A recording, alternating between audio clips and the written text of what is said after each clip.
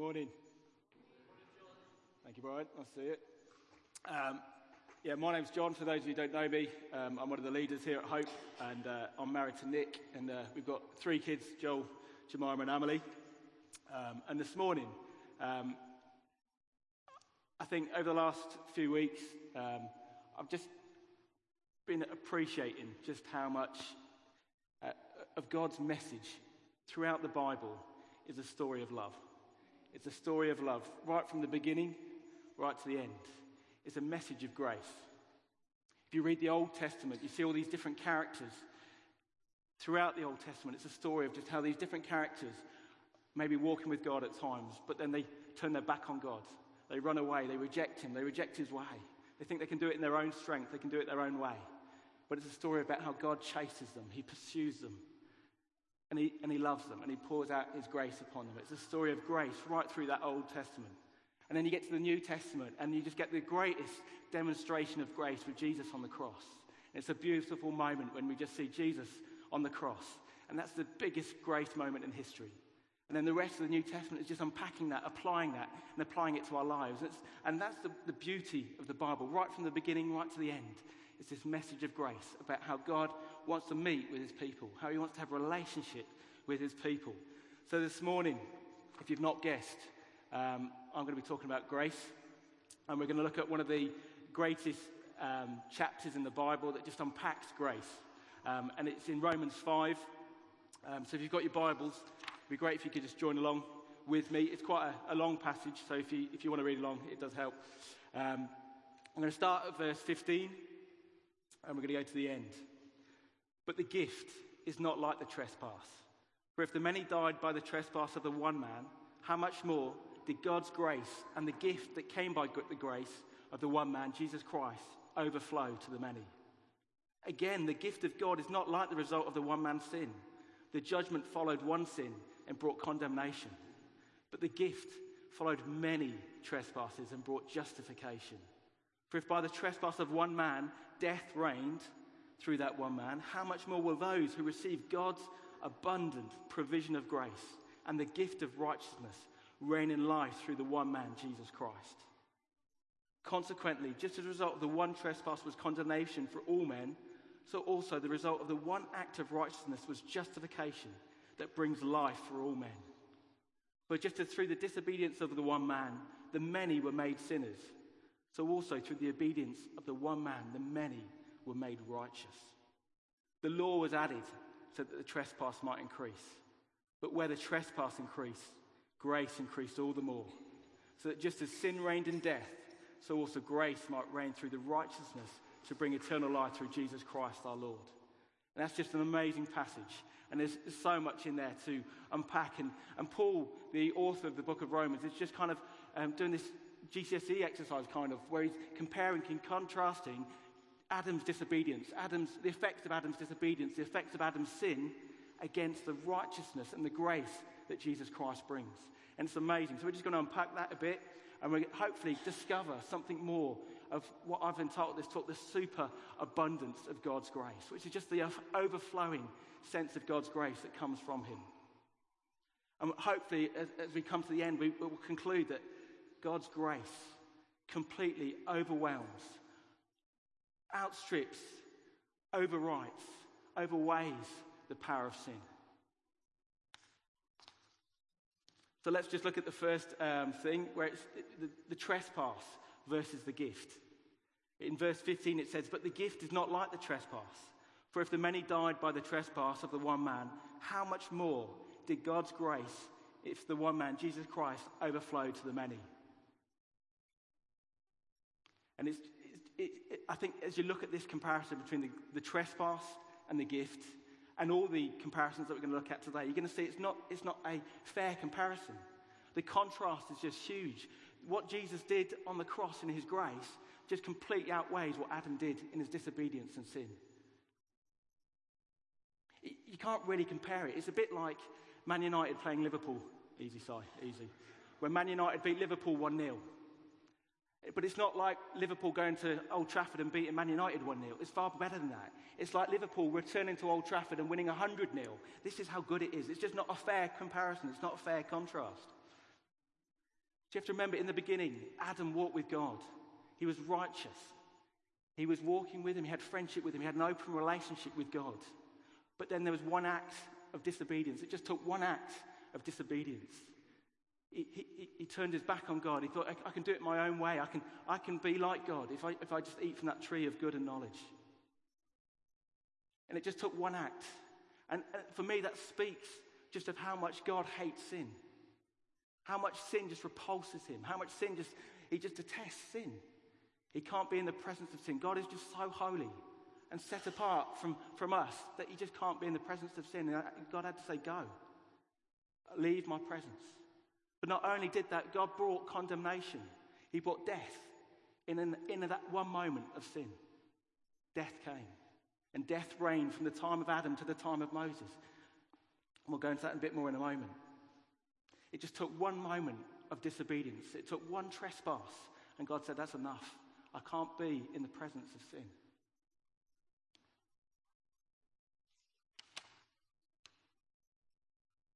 But this is where it gets exciting. Because it says, how much more did God's grace and the gift that came by the grace of that one man, Jesus Christ, overflow to the many? The one man's sin brought the reign of death. But Christ Jesus, he brought righteousness. He brought grace.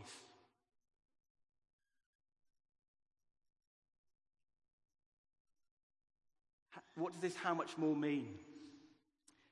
It means it's not just talking about quantity. It's not talking about how long it will last, but it's saying more definitively.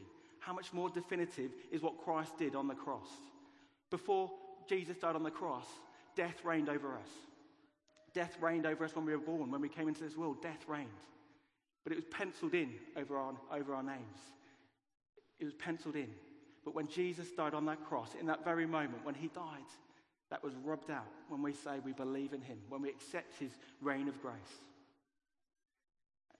And Christ Jesus writes our name in the book of life in indelible ink. It can't be rubbed out. And again, we'll look at that in a moment. Excuse me.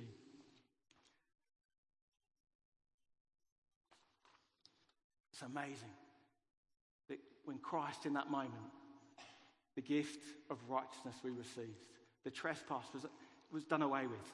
It didn't matter anymore. But also, we're going to look at grace versus judgment. Now, as a result of Adam's sin, it was right that God had to judge sin. He had to bring a judgment because he is holy and just. And as a result of that, he brought condemnation and death. And condemnation is an appropriate response to sin. It's appropriate. But grace is so completely different to that. In spite of all our sin, in spite of everything we've done, why are we justified? Why are we made righteous in the sight of God? Why is it as if I've just never sinned? I've received justification as if I've never sinned as a result of what Christ did on the cross. It's completely inappropriate. What we deserved was condemnation. What we deserved was death. But what Christ brought was righteousness. He brought freedom. He brought justification. And we can now stand before our King and worship him completely free. The other thing I just love about this passage was that it just took one act of sin. It just took one act of sin and God brought condemnation. But it says there were many trespasses. There were many sins. And yet Jesus brought his grace. He brought his freedom. And you'd think, logic says, if there were many trespasses, there were many sins, then surely there's many condemnations that should come. Surely there should be many punishments. But God says, no. I will bring my grace. I'll bring my justification after all that sin. He knew when he went to the cross, he knew the level of sin. He knew everything that had been committed, and yet he still went to the cross and he brought justification.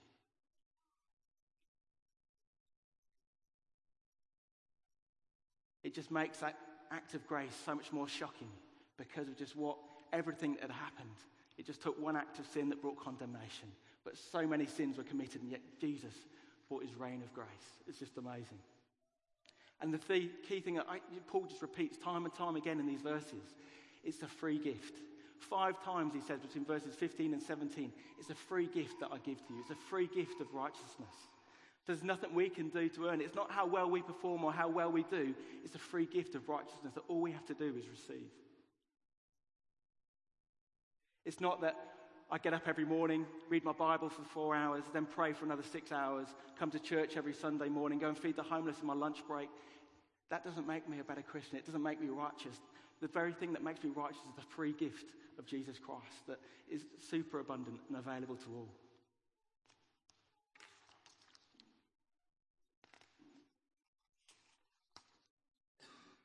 The next point, I just wanted to contrast. It says that since when Adam sinned, we had a reign of death. Death came into the world as a result of the condemnation. But it says, it's when Christ died on the cross, when he brought the free gift of righteousness, he introduced a reign of life. So I just want to look at that just briefly.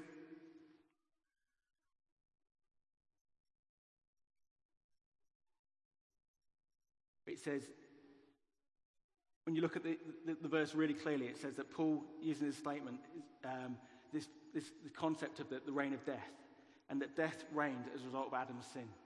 And consequently, you'd think, as in the second verse, when sin reigned and death reigned, then it'd bring the second clause in that would be life, that life would come. But it doesn't just say life would come, but it says that we will reign in life. That as a result of what Jesus achieved on the cross, as a result of what he did for us, we will reign in life. We will reign in Jesus Christ. We shall be with our King. So we're no longer subject to death. We're no longer subject just to life, but we are actually reigning in King Jesus. We are reigning in heaven with him. And we are reigning here on earth. It's because of his super abundant grace. It's a precious gift that we receive. The last thing I just wanted to look at briefly was just the contrast between law and grace. And I remember being sat on a train with one of my friends once, and we were coming back from Birmingham. We were just chatting about the free gift of grace. And he was saying to me, but why the law? Why did God give the law? What was the purpose of the law? And I couldn't give an answer. And I went home and I read my Bible, and I came to this verse where it says, the law was added so that trespasses might increase. But where sin increased, grace increased all the more. And that is just an amazing verse, isn't it? Where sin increased, grace increased all the more. So the law was given. God gave the law so that people understood what sin was. They understood what hurt God, what broke his heart, so we know exactly what coveting is. We know that hurts God. We know what sin is. The law defines what sin is, and therefore we know what we're doing. The law had no power. The law couldn't stop us sinning. It couldn't. Paul describes it later on in the verse like an impotent husband that has no power, has no say. He can't bring life. The law could only tell us what sin was. It was only by Jesus Christ coming to this earth and making us righteous in his sight. He was able to fulfill the requirements of the law. And it's an amazing provision of grace. So we thank him. Sorry, I feel like I'm racing this morning. Apologies. But there's just 4 characteristics of grace that I just want to bring out. And I've called them the 4 R's of grace. And the first one is that it's redeeming grace. We all need a saviour. We all need God's redemption. The fact is that we've all fallen short of the glory of God. We've all messed up. And none of us on our own can meet the full requirements of the law. None of us could meet God's standard of holiness. There's no distinction between sin. There's not really bad sins over here and all right sins here and okay sins here. They're all sin. They all hurt God. They're all build barriers between us and God. We've all fallen short of the glory of God. And the law was unable to make us right before God. The only thing that could make us right before God was Jesus Christ dying on that cross for us. And he redeemed us. And like we said this morning, he says to each one of us, I love you. I did this for you. I love you. I did this for you. And the great thing is, he meets us where we're at. He redeems us from where we're at. We don't have to climb to his standard. We don't have to get to him. He redeems us where we're at, which is amazing. The next point was that God's grace is recklessly lavish. It says in Ephesians 1:7, it says, in him we have redemption through his blood, the forgiveness of sins in accordance with the riches of God's grace that he's lavished on us with all wisdom and understanding. God's grace is lavish. It's generous, it's extravagant, and he just pours it out upon us, and it's available to us all. Jesus' grace moment where he stepped down from the glory of heaven. He was in glory of heaven with his Father. Everything was good, everything was pure, everything was holy. And he stepped down from heaven, came to this earth, lived in squalor, went through the torment and the pain and the humiliation of the cross. He did that for us. That was his demonstration of his lavish grace. I quite often think, when I talk about lavish, I think about when I go for a cream tea. I do it very rarely just because of the weight. And as you get your cream tea, you get your scone, you lavish it with a bit of butter. So you get your butter on, then you get a bit of jam, and you just pour on the jam, and it's just lavish. And then the cream, and you just throw the cream all over it, and just squeeze it all together, and it just all oozes out. And it's just this picture of just lavishness, that you can just be completely free. And God's grace is just completely lavish. It's completely generous. It's completely available to us all. It's ever-flowing. But I was once driving to work with my car share colleague, and he wasn't a Christian. And we were just chatting about church and things. And on our way down, he was just asking, what kind of church are you? And his question to me, are you one of those churches that believes that anybody could be saved? Are you one of those churches that believes even the vilest sinner could be saved? I said, yes. And he couldn't get his head around it. It was offensive to him. But how can that person, that ugliest, vilest person be saved? He just couldn't get his head around it. But I often think of that moment on the cross where Jesus is hung on the cross, and next to him he's getting abuse from the guy next to him, and the other guy next to him says, shut up, don't you know who he is? And there in that moment, as he's hung on the cross, it's probably some sort of criminal, some sort of murderer or something, and he's hung on the cross, and Jesus says, the next day you will be with me in paradise. And it just takes a moment of grace to be able to just transition from that life of death to reigning with Christ. It just takes a moment, and it's a beautiful thing, grace. No matter what our backgrounds, no matter who we are, no matter where we've come from, it just takes a moment of grace, and we can be reigners. We can be reigning with our King in glory. Next point would be that grace is reassuring. It's not just reassuring, but you can receive total assurance from grace. Martin Lloyd-Jones says grace is indelible, which means it's been written in the book of life. It can't be rubbed out. No matter how hard you try, you can't rub it out. Your name was written on the scars of his hands. Your name was written in his heart. And it will be there forever. No matter what you can do, you can try and push him away. You can try and do endless sins to try and push him away. But the thing is, you've been saved by the blood of Jesus. And you can't flip and flop out of grace. You've been saved by grace. And you can be totally assured. So you don't have to fear death anymore. Death has lost its sting over you. Death used to be the greatest enemy. But Christ on that cross had that victory. And therefore we have total assurance in him. No matter what we do, we are saved by his grace. It's an amazing thing. I love that story in John where all the righteous people come to Jesus and they drag this woman of adultery. She's been caught in adultery, and they say, they try and get Jesus to condemn her. And he says, those who have committed no sin, throw the first stone. And they gradually just step away because they all know they're not right before God. And Jesus looks up at the woman and says, I don't condemn you. Stop sinning. Just live in freedom. Stop sinning. And Jesus says to us, I don't condemn you. Stop sinning. Stop doing the things that hurt me. But it's about relationship. It's about a relationship of love. So when we sin, it hurts that relationship. Well, it doesn't mean God doesn't love us anymore. It doesn't mean that we can't have that relationship and that access to Jesus anymore. We have complete freedom and access to our King.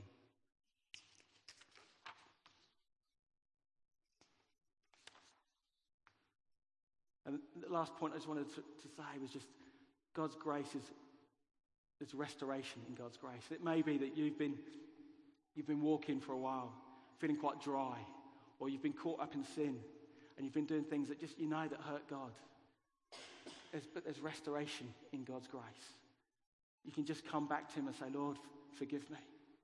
We know we're assured. We know that we have a firm standing before God, but it means we can come to him and just say, Lord, forgive me for my sin. Forgive me. Let's walk together again. Let's build that relationship again. I love the character of Peter in the Bible, where he's just so enthusiastic. He's just a real character. And Jesus prophesies over him that you're going to deny me 3 times. And in that crucifixion couple of days, he denies Jesus time and time again. And then the cock crows and Jesus dies on the cross. You can just imagine the guilt, the shame, the hurt that he must feel because of the denial of Jesus. But when they're reunited after the cross, when Jesus has come back, Peter just welcomes him. And he just says, feed my lambs, feed my lambs. He welcomes him and commissions him to go and do things for him. And Jesus is just dying for us to come back and just say, Lord, I'm sorry. And he wants to commission us again. He wants us to get back up and running and serving him in his kingdom. It's a relationship of love.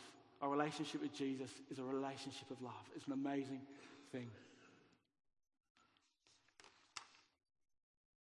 And I know I've rambled a bit this morning. And sometimes I just wish I was a songwriter who can just... Some of these songwriters can say what I've just said in about 30 minutes in just one verse. And I just thought I'd read one verse that just says it all for me. And it's from Here Is Love, Vast as the Ocean. And it's verse 2 where it says, on the mount of crucifixion, fountains opened deep and wide.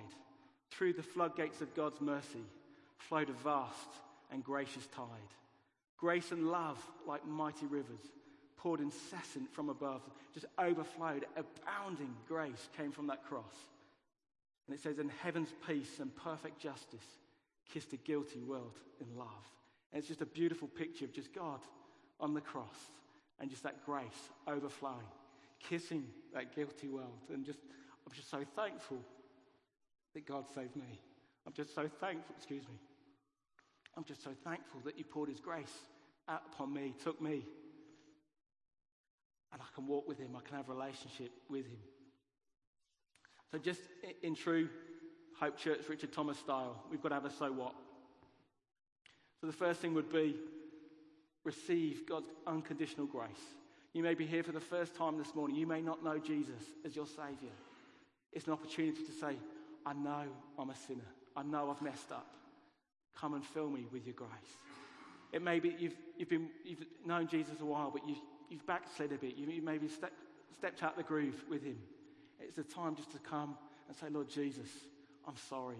I want to walk with you again. But it may be that you're loving his grace and you just need more. Then just receive more of his grace. Just receive more of his grace this morning. Secondly, it'd be walk in the freedom of grace. Like I said at the very beginning, you can't earn God's love. You can't earn your righteousness. You can't earn your standing before Jesus. He's already done it on the cross. So walk in the freedom of it. Don't try and keep earning your salvation. But also remember, you are free from condemnation. It's a relationship of love. It's not a relationship of law.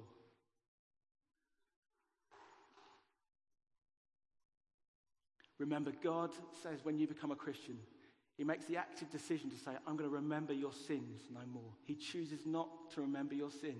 So I encourage you this morning, don't remember your sin. Let it go. It's behind you. Walk in the freedom of the grace of God. Remember that you are a child of God. You're no longer a sinner. As soon as you give your life to Jesus, you become that child, and you're a child of God. Third point would be assured. Know that you are saved. Know that your life is written on his hands, written on his heart. Remember, it's not your grip on him that matters. It's not your faithfulness to him that matters. It's his grip on you. It's his faithfulness, and we can depend upon him. And lastly, it would be demonstrate God's grace. We at Hope Church very much believe that a foundation of who we are is grace. We receive grace from God, but also we are to give grace out. So we pray time and time again that this building will be full of people from this city. The reality is this world is in a mess. Every day I read the news, I think this world's in a mess and it needs the grace of Jesus. And we pray that those doors are flung open, that people come in and discover grace. And we pray that those people, we know that those people are going to be pretty messed up. And we pray that they come in and that we will be gracious to them. We will meet them where they're at and we'll be all accepting as God is all accepting of us. And we will welcome them with open arms and say, come and walk with us. Come on a journey with us. Discover our King, discover our Saviour. So let's be gracious as God has been gracious to us. I'm going to invite the band back up. And I just thought it'd be great just to finish with a song of worship. It's a time to take communion. We can receive God's grace through communion. We can celebrate the fact that we are righteous before him, that we have free access to his throne room through communion. It's an opportunity just to break the bread, take the wine, and just remember what Jesus did on that cross. And at that very moment, death was defeated. Death has lost its sting, and we can celebrate that on the cross. So let's take communion together. Let's worship and celebrate Jesus for his grace. I'm just going to pray as we do that. Father, we thank you that you poured out your super abundant grace. Lord, it is available to all. It's available for all of us. So Father, we just pray, Lord God, come and remind us of your grace.